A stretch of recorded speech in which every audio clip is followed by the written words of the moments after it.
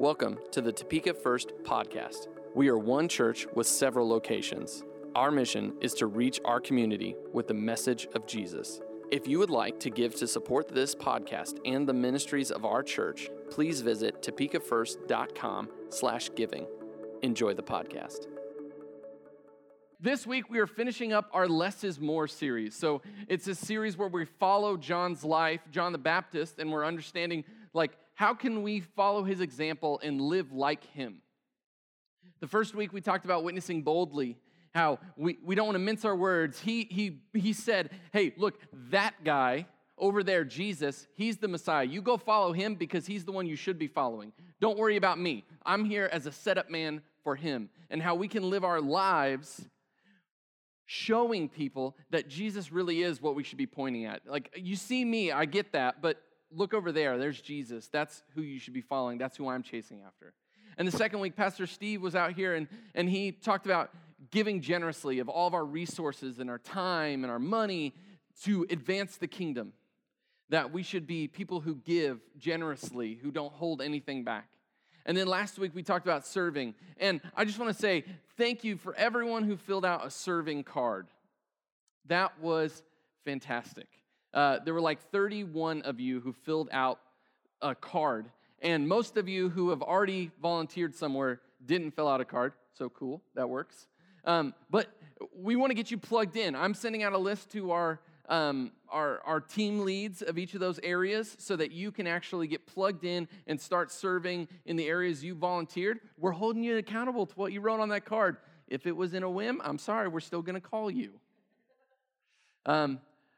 But one thing I want to highlight is we changed out our connection card. So if you didn't have a chance last week to volunteer in any of those capacities, your connection card on the back, Gabe, would you flip that over for us?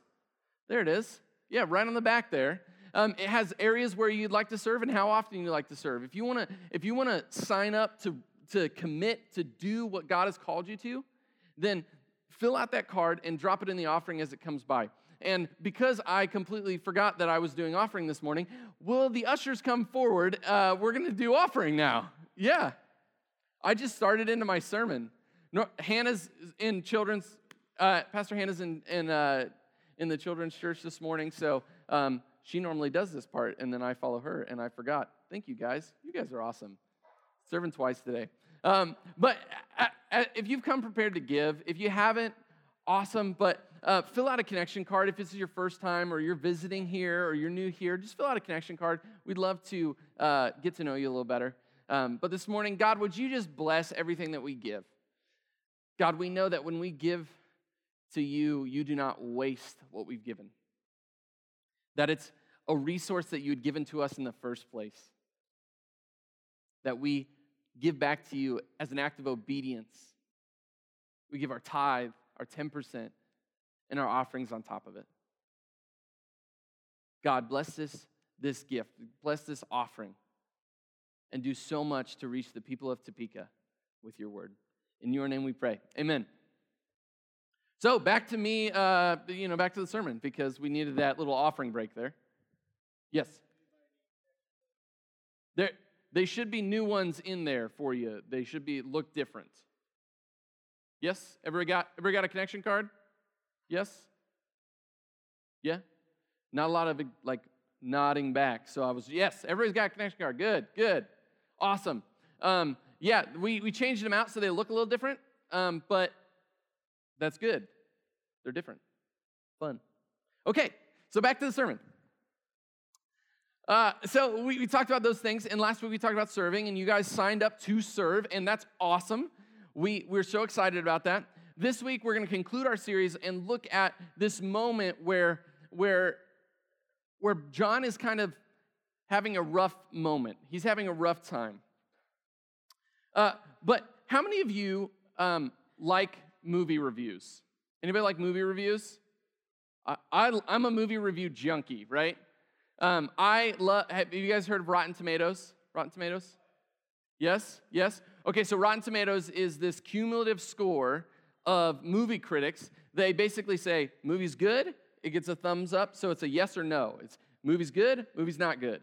And then they accumulate all those scores, and they give you a percentage, so it's percentage good out of your total number of reviews, and that's how you know how good a movie is theoretically. So Toy Story has 100%. Like almost all Pixar just is like they get upper 90s every time. So they love it. But there's a few times where I think the critics get it wrong. And for any of you who don't know, my background, I studied film in college, so I literally have a degree in movies. So I love movies. I love them. And Zenobi loves movies as well. She just raised her hand. And so there's this movie called The Secret Life of Walter Mitty. Has anybody seen that movie?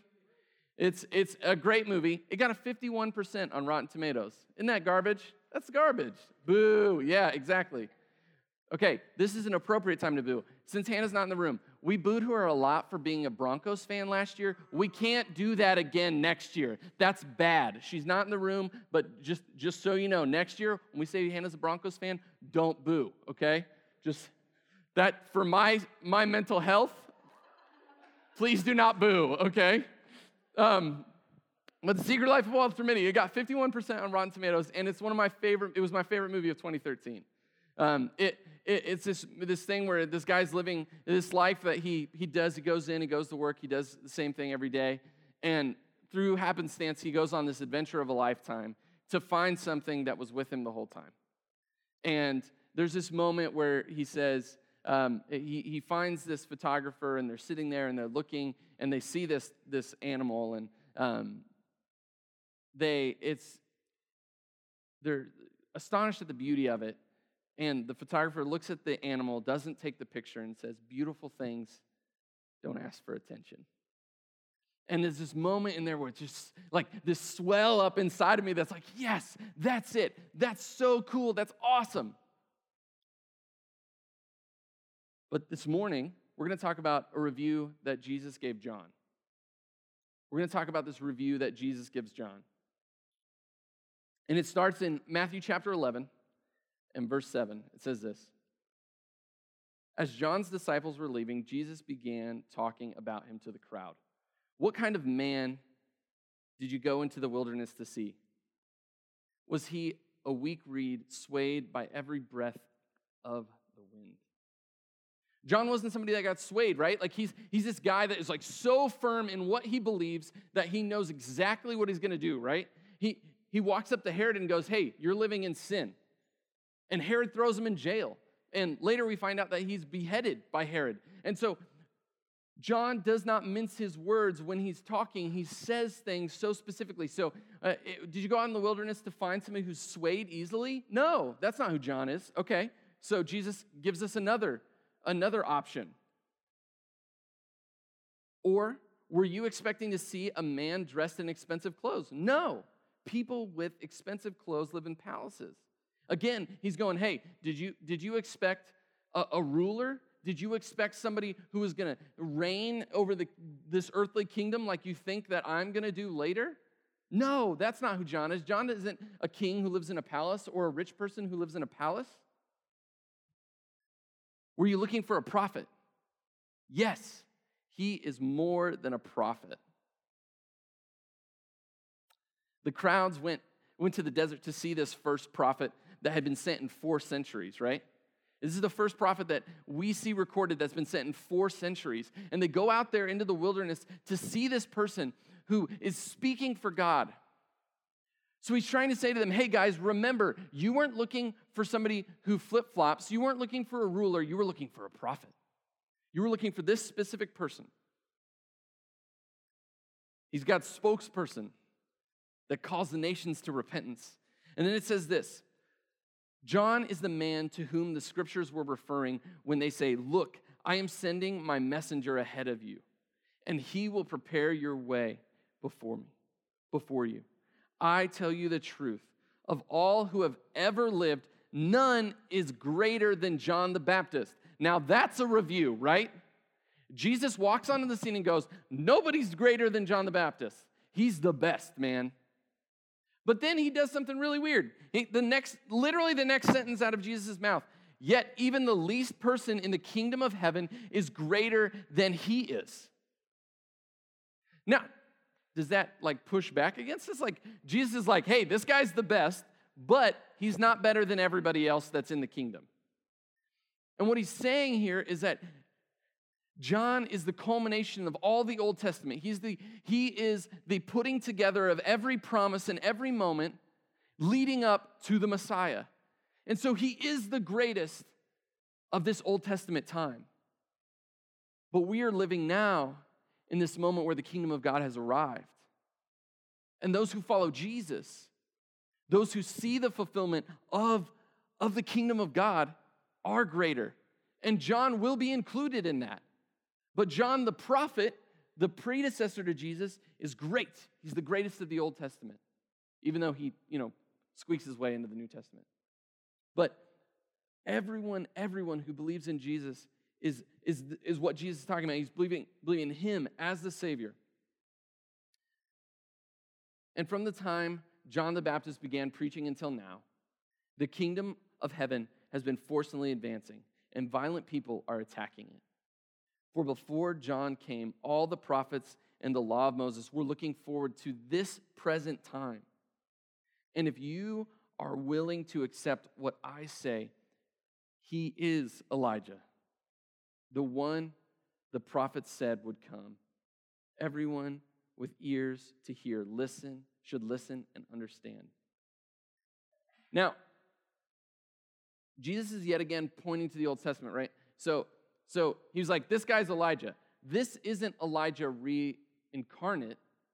It's John the Baptist. But Jesus is having this moment. He's pointing back to Malachi 4, 5, and 6. And it says this, look, I am sending you the prophet Elijah before the great and dreadful day of the Lord arrives. His preaching will turn the hearts of fathers to their children and the hearts of the children to their fathers. These are the last two verses of the Old Testament. Did you know that? These are the last two verses of the Old Testament. In this moment, Malachi is saying, hey, we're sending a prophet like Elijah. And you see, actually, in the New Testament, you see that Jesus calls John the Baptist Elijah here, but then we see at the Transfiguration, Elijah literally comes. And so we see both a metaphorical and a literal translation of this verse that comes to light in the New Testament. But it's interesting to me that we see John as the guy that sets up Jesus, but he's also the guy who closes out the Old Testament. He is the literal prophecy that they're calling out in 5 and 6, Malachi 4, 5, and 6. Now, Jesus is going to go on to do something else, but have you ever noticed that on Facebook and Twitter, people get mad just to be mad, no matter what? They're upset if you're one way, then those exact same people will be upset if you're another way. Have you ever noticed that? Or let me ask this a different way. Have you guys ever spent any time on social media? Huh? Anybody? Yeah? So, right? People do this. They do this thing where they just want to be irritated. They want to be aggravated. And Jesus is calling this out in people. He says in verse 16, to what can I compare this generation? It is like children playing a game in the public square. They complain to their friends, we played wedding songs and you didn't dance.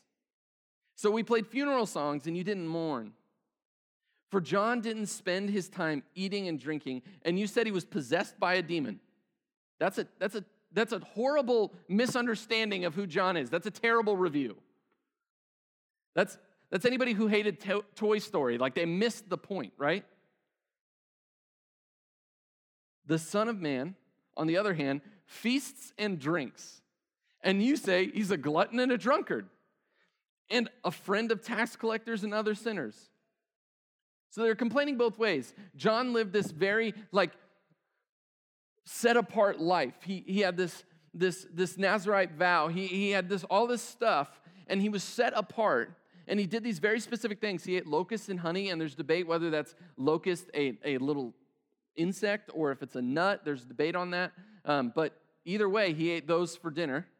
And he stayed out in the wilderness, and he preached this message of repentance and this baptism in water.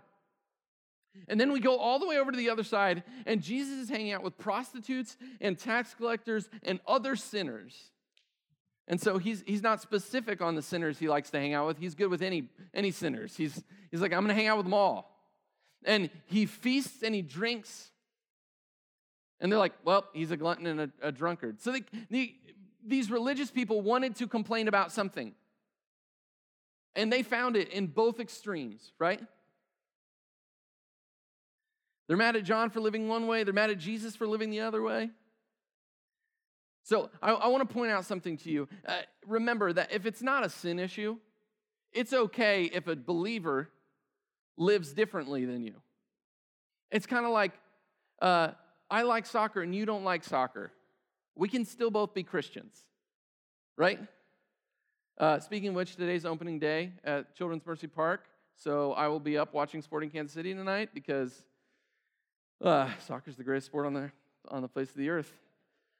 Sorry, all the football people that are shaking their heads at me. But yeah, we can differ on things that aren't sin issues, right? We can differ on those things and still be Christians. We can still follow after Jesus. We can live like John, or we can live like Jesus, and it's okay. It's fine. Now let's go back to what sparks this speech from Jesus.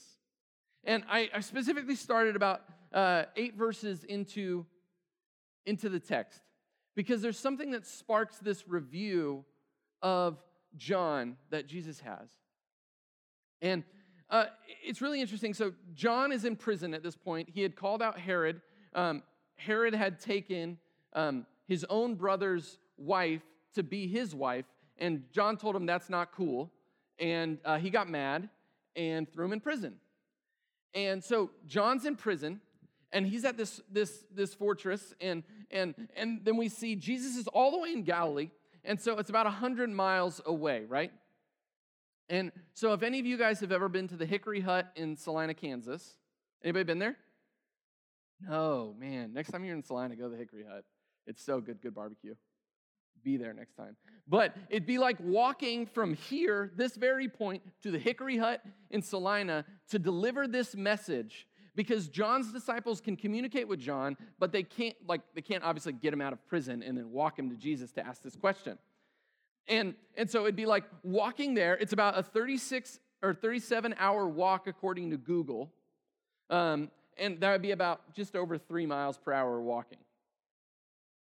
And so this burning question that John needs asked, it starts in Matthew 11 in verse 2, and it says this: John the Baptist, who was in prison, heard all about all the things the Messiah was doing. So he sent his disciples to ask Jesus, "Are you the Messiah we've been expecting, or should we keep looking for someone else?" Doesn't this seem like a strange question, especially if we look back to Matthew chapter 4, where he baptizes Jesus? And I'm just going to read through this real fast so you know the interaction with John. And it says this: Then Jesus went from Galilee to the Jordan River to be baptized by John. But John tried to talk him out of it. "I am the one who needs to be baptized by you," he said. "So why are you coming to me?" But Jesus said, "It should be done, for we must carry out all that God requires." So John agreed to baptize him. After his baptism, Jesus came up out of the water. The heavens were opened, and he saw the Spirit of God descend like a dove, settling on him. And a voice from heaven said, "This is my dearly loved Son, who brings me great joy." So John's seen that baptism experience, but he's having questions. He's in prison. He's having these questions. And some people think that John asks these questions for his disciples, that his disciples need to know the answer. So some commentators think that this is his way of saying, "Hey guys, you go talk to Jesus and this will sort out any question you have." Other people think that John was depressed from being in prison, and he was losing heart, and he needed to be reminded of who Jesus is. And so in verse 4, his disciples have arrived at Jesus, and in verse 4, Jesus gives us his response. Jesus told them, "Go back to John and tell him what you have heard and seen. The blind see, the lame walk, those with leprosy are cured, the deaf hear, the dead are raised to life, and the good news is being preached to the poor. And he added, God blesses those who do not fall away because of me. Jesus' answer is way more specific than we really think it is.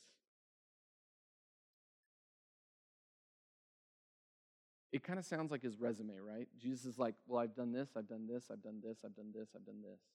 It sounds like a resume, and it is. It is what he's done. He has done this throughout the Gospels. But what he's actually doing is he's answering every single one of John's doubts with a specific statement. When he says the blind see, he's calling back to a prophecy in Isaiah 35:5 that the Messiah would cure blindness. When he says the lame walk, he is referring to the next verse in Isaiah 35:6. When he says those with leprosy are cured, he's referring to the Isaiah 53:4. When he says the deaf will hear, he's referring to Isaiah 35:5 again. When he says the dead are raised, he's referring to Isaiah 26. When he says the good news is being preached to the poor, he's referring to Isaiah 61:1. He is saying emphatically, with no minced words, I am the Messiah. He's answering every prophecy that John knows to look for. He's saying, you knew the scriptures. You knew it said, hey, when the Messiah comes, he's going to do this. I've done it. When the Messiah comes, he's going to do this. I've done it. When the Messiah comes, he's going to do this. I've done it. He's saying to John, I know you're in a place that is hard and it's rough, and maybe this isn't the full expression of what you thought when you were preaching the good news. But I'm the Messiah. And the kingdom of God is here.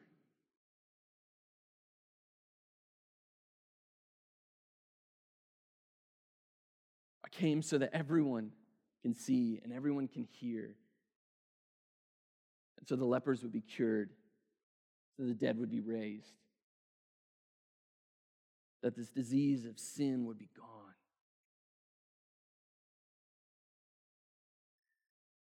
John and his disciples needed this to see that Jesus was meeting and exceeding this messianic promise, this idea that he would be the Savior. Jesus is challenging John and all of us. The messianic age has come. The time of Christ is here. Don't let this temporary suffering keep you from eternal glory. That's why he gives us that line in verse 6, and he said, God blesses those who do not fall away because of me. He gives us that verse and says, hey, I know maybe you aren't seeing the whole picture. I know maybe you don't understand that in this moment when you're in prison, and I know you're going to die at the hands of Herod. But know this, I'm the Messiah, and my promises are no less true now based on your circumstances or your suffering than they were when I said them and when you preached them. God blesses those who don't fall away, who endure, who stay the course. It's like an extra beatitude that we get later that says, hey, perseverance is a blessing. And so we look forward, like Paul says in Romans chapter 5. And I think I have a different version that's going to be on the screen, but it says this, not only that, but we rejoice in our suffering, knowing that suffering produces endurance, and endurance produces character, and character produces hope, and hope does not put us to shame, because God's love has been poured out into our hearts through the Holy Spirit who has been given to us. The band wants to come up as I close. These are the words of a man who had been shipwrecked. These are the words of a man who had been beaten and left for dead. These are a man who knew what it was like to suffer. This is a man who was in prison and didn't actively pursue his escape, even when he could have.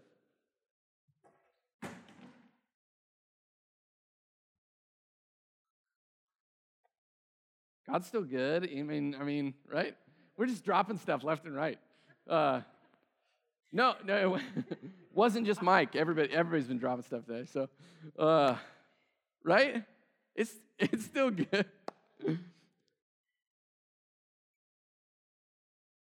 Suffering produces endurance. Endurance, hope. And hope will not put us to shame. And that's something we need to learn from John. That it's okay to live in this moment where we question. It's okay to live in this moment where I'm not sure. Like John's question of Jesus is not sinful. John's question of Jesus is going, I just need an answer. I just need to know again the goodness of who you are. It's okay to have these questions and want to ask God, hey, what does this mean? Are you really who you said you were? Because the truth is, God is not going to let you down. He's not going to forget. He's not going to forget about you. And we're going to sing this next song.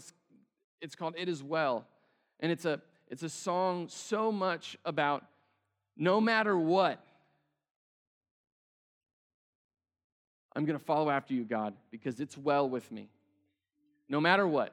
This is a different version of the song, and the chorus goes like this. It says, through it all, my eyes are on you. Through it all, it is well. And that's what we have to remember in these times where we're in prison or we're suffering or we're having a hard time, is that if my eyes are fixed on God, I know that He's not going to let me down, that He's not going to miss the point. Then those moments where I doubt, like John, Jesus can emphatically reply, I'm the Messiah. I'm the one you've been looking for. I'm the Savior. I'm the one that'll never let you down. Will you stand with us? God, thank you that you do so much for us. God, I'm so thankful that you forgive all my sin. I'm so thankful that you wash away all my wrongdoing.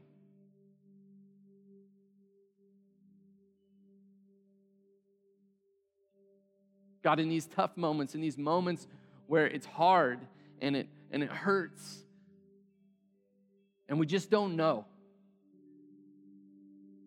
thank you, God, that you answer back. God, thank you that you don't hide yourself from us.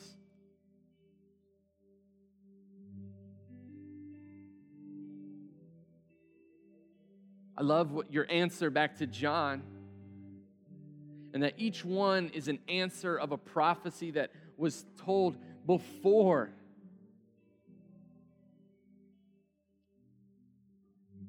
That you make the blind see, the deaf hear, the lame walk, the lepers are healed, and the dead will rise, and the good news is preached to the poor.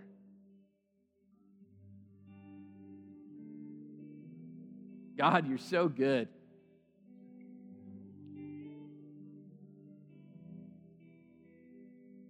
Sometimes we feel unworthy of your goodness. But your grace is enough for each of us. God, thank you. You are so good. In your name we pray. Amen.